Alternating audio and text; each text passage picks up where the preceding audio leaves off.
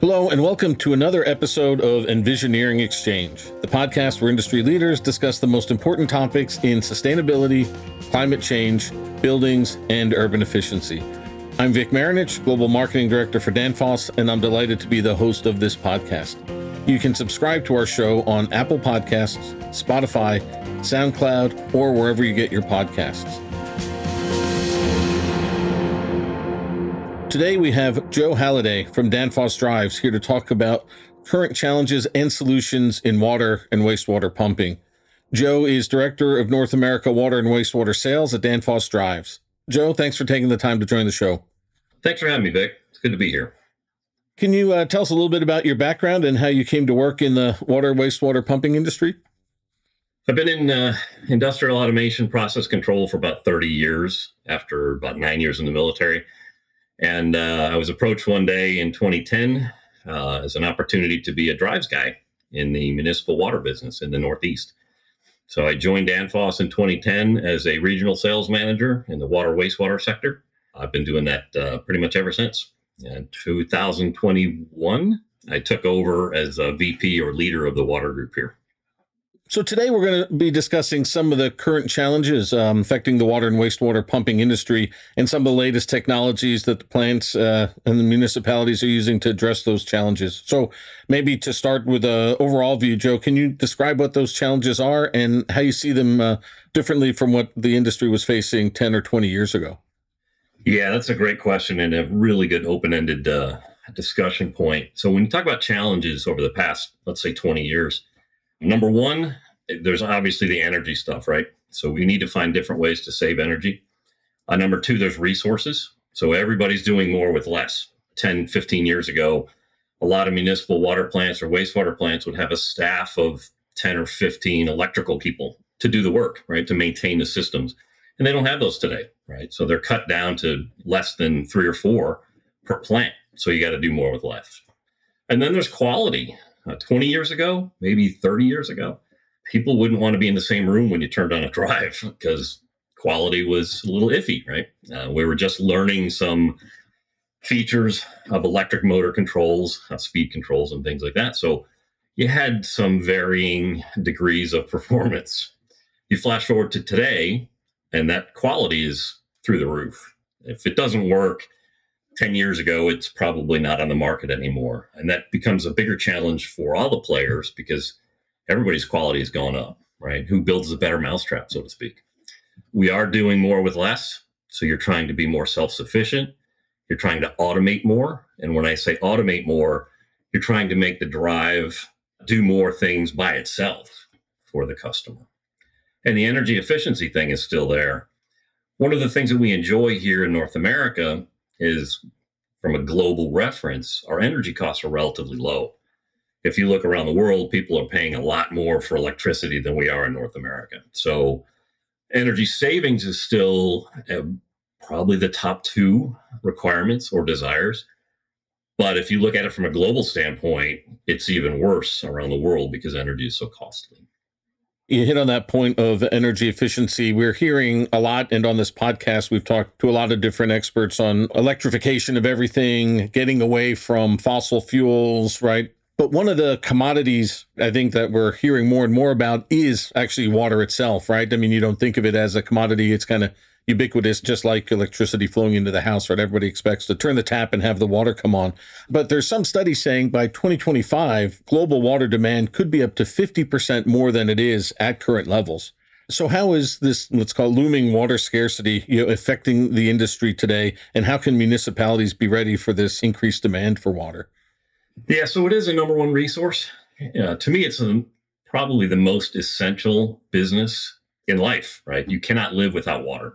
As we look at water scarcity, you can't control the rain either, right? We talk about droughts and things like that. So people need to look at water conservation, water usage, data centers, which is not really part of municipal wastewater treatment plants. But I was reading this morning that data centers use a quarter of a gallon of water for every 40 AI thought processes that happen. So even that is going to be a huge water impact, right? So municipalities are looking at different things. They're looking at reuse programs.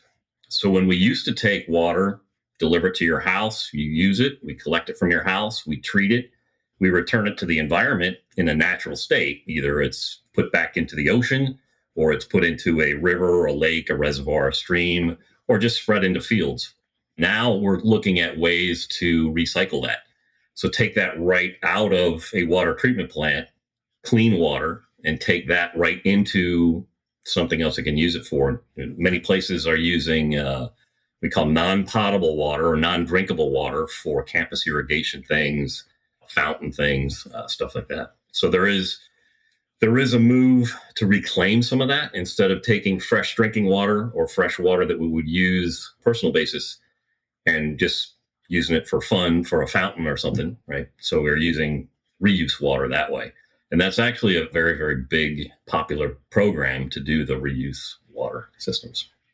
Funny but related side note, when I was going to university, I went to the Air Force Academy, and every morning they would have us running around the parade fields, right, for us to get us into shape there as 18-year-old college kids. And we start off with one lap, then two, then three, and so on. And it got towards the end of basic training. We were out there long enough that the sprinklers started kicking on, right? And it's hot and it's dry up there in Colorado Springs. And one day I remember somebody broke ranks out of our formation and sprinted into the sprinklers. And you kind of look at the one guy, we're one class, unity, and right, so we all break ranks and we all jump into the sprinklers, and everybody's kind of cooling off under the sprinklers, and wondering when we're going to get chewed out by the cadre, right? And they're not saying anything, and that kind of seemed weird because we were always getting chewed out by the cadre.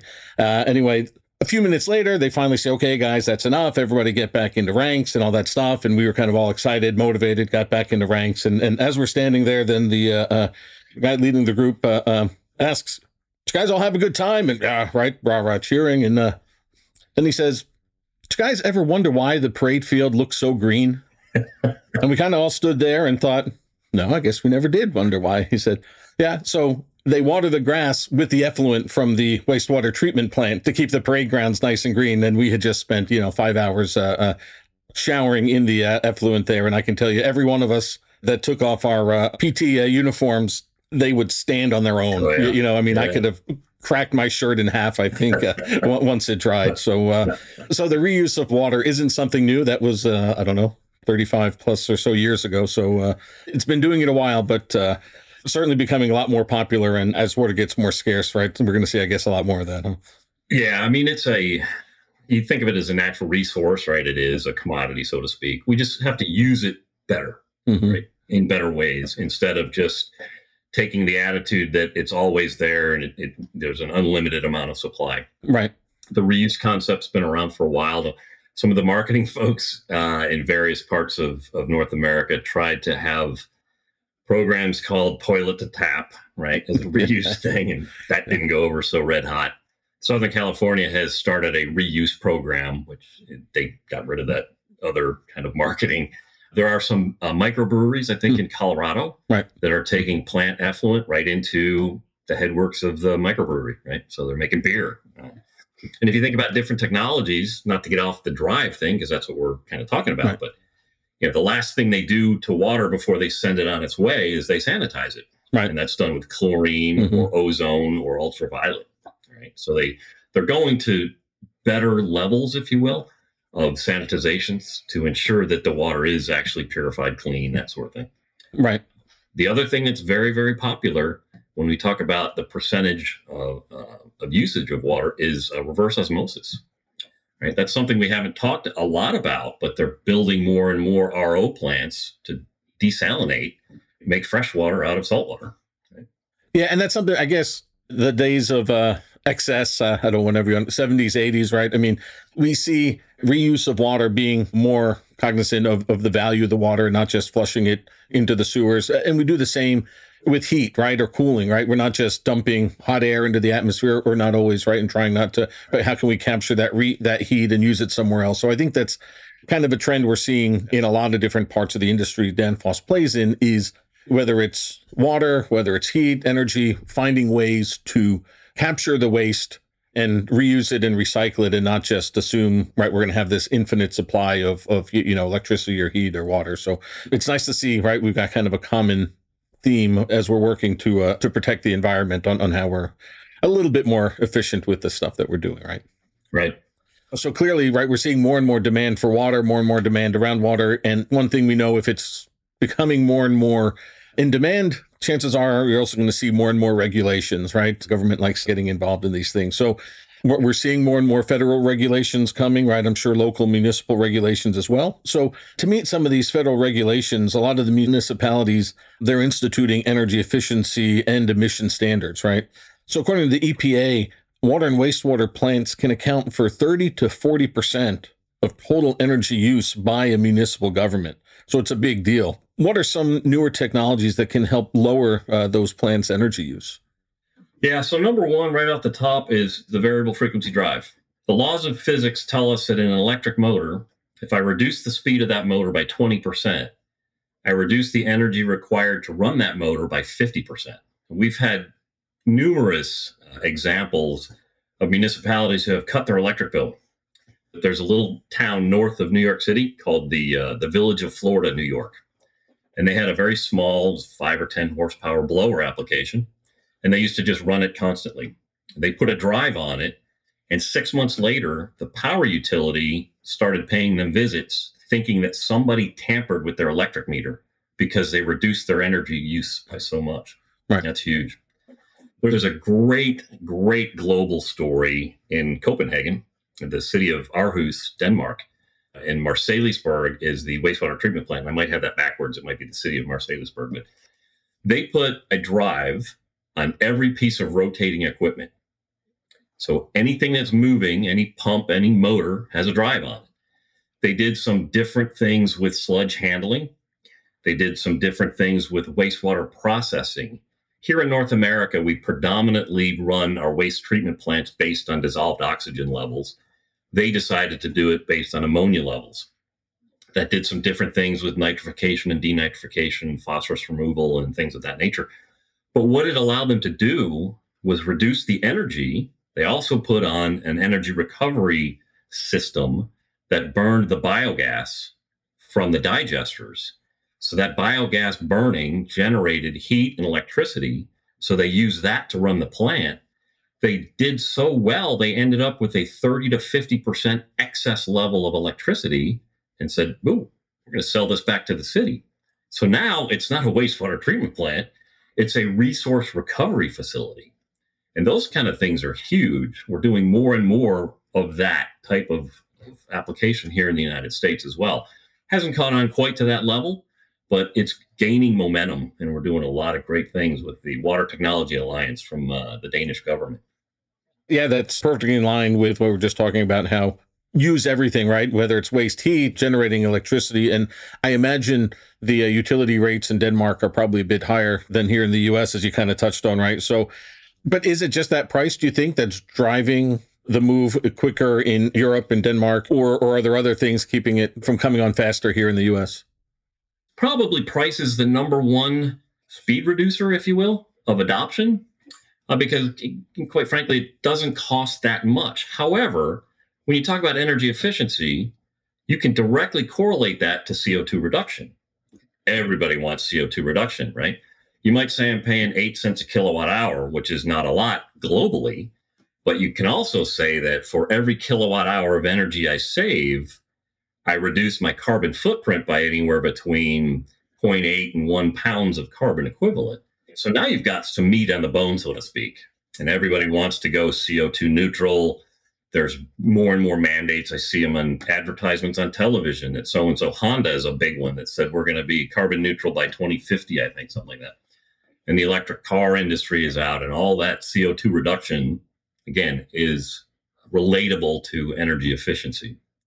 And I have to imagine at 30 to 40% of your total municipal bill, I haven't heard any municipalities asking for, tax increases, right? So regardless of how low the energy bill is, if you can reduce that 30 to 40%, by 10 or 20, whatever it is percent, and not have to go for tax increases or not have run deficits and that stuff, then no matter if it's super high rates from Europe or let's call it more reasonable rates here in the US, nobody's going to complain about having their tax dollars not spent on those kinds of things, right? Right. Exactly.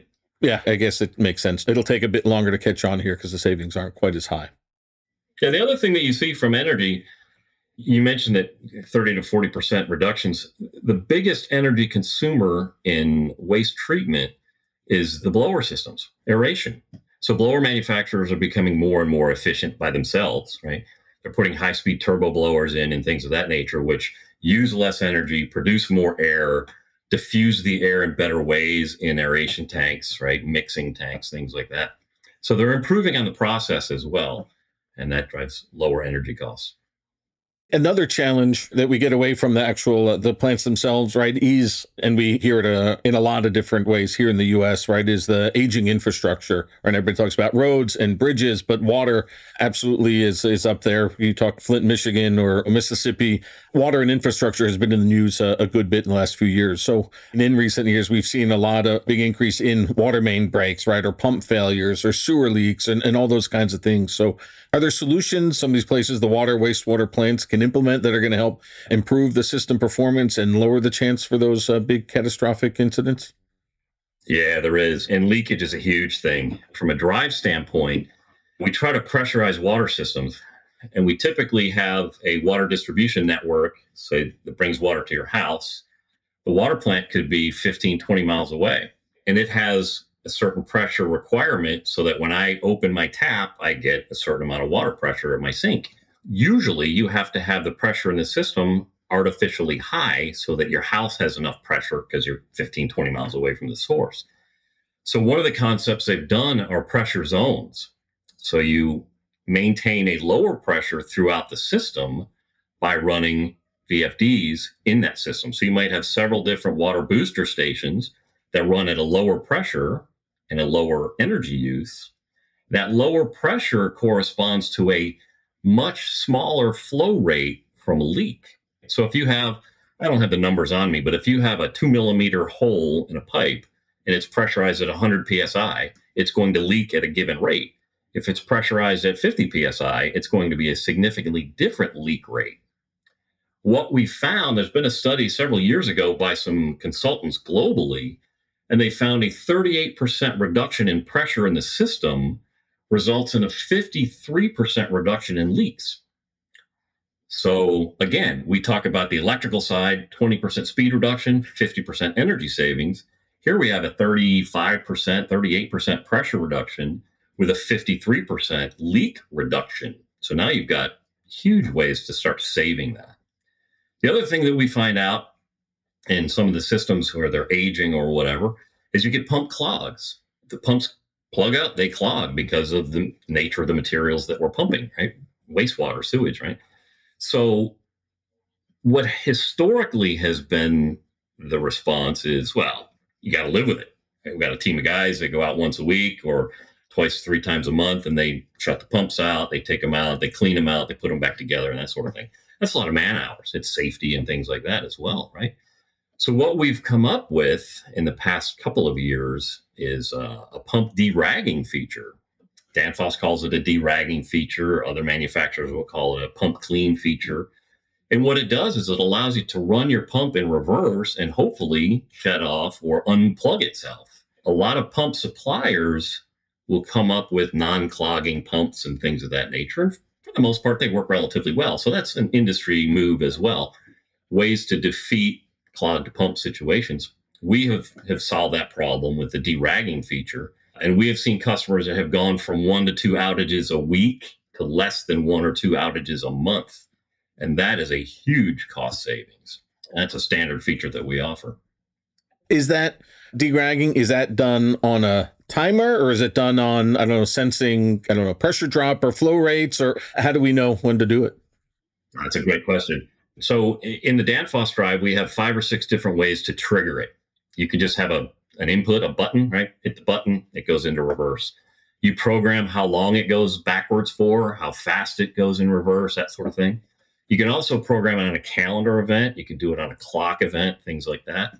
The interesting feature is you can program a power curve into the drive itself, where it says at low speed, I'm using this many kilowatts. This speed, I'm using this many kilowatts.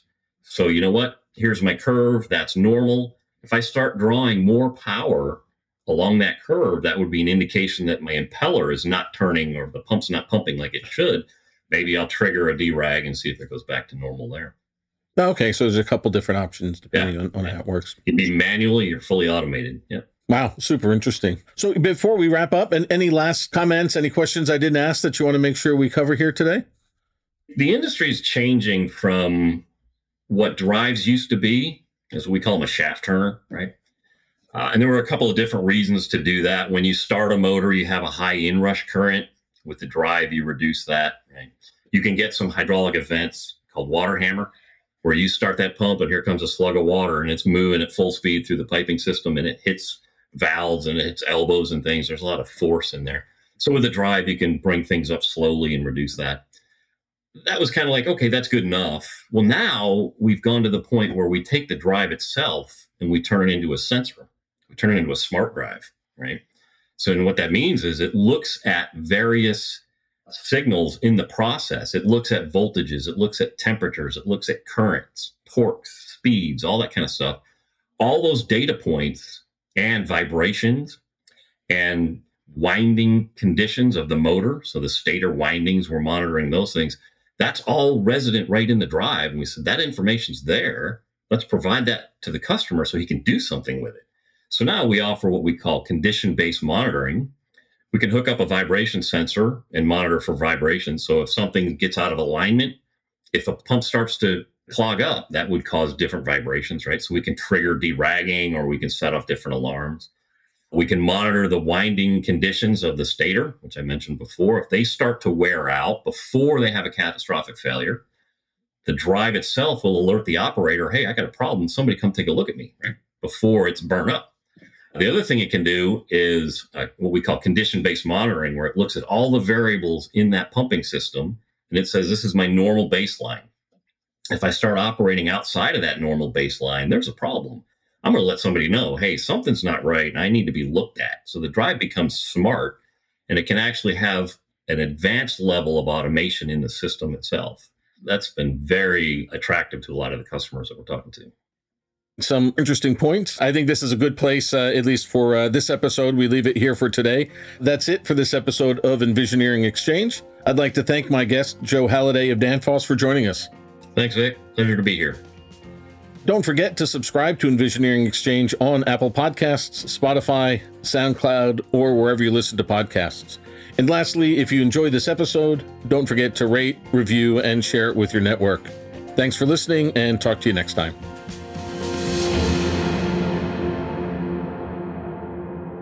This podcast is for information purposes only. The views, information, or opinions expressed during the Envisioneering Exchange podcast series are solely those of the individuals involved and not necessarily represent those of Danfoss LLC and its employees. Danfoss LLC is not responsible and does not verify for accuracy any of the information contained in the podcast series available for listening on this site. This podcast series does not constitute professional advice or services. This podcast, including Danfoss LLC and the producers, disclaim responsibility from any possible adverse effects of information contained herein. Opinions of guests are their own, and Danfoss LLC in this podcast does not endorse or accept responsibility of statements made by guests. This podcast does not make any representations or warranties about the guest qualifications or credibility. Individuals on this podcast may have a direct or indirect financial interest in products or services referred to herein. This podcast is available for private, non-commercial use only. You may not edit, modify, or redistribute this podcast. The developers of the Envisioneering Exchange podcast site assume no liability for any activities in connection with this podcast or for use of this podcast in connection with any other website, computer, or playing device.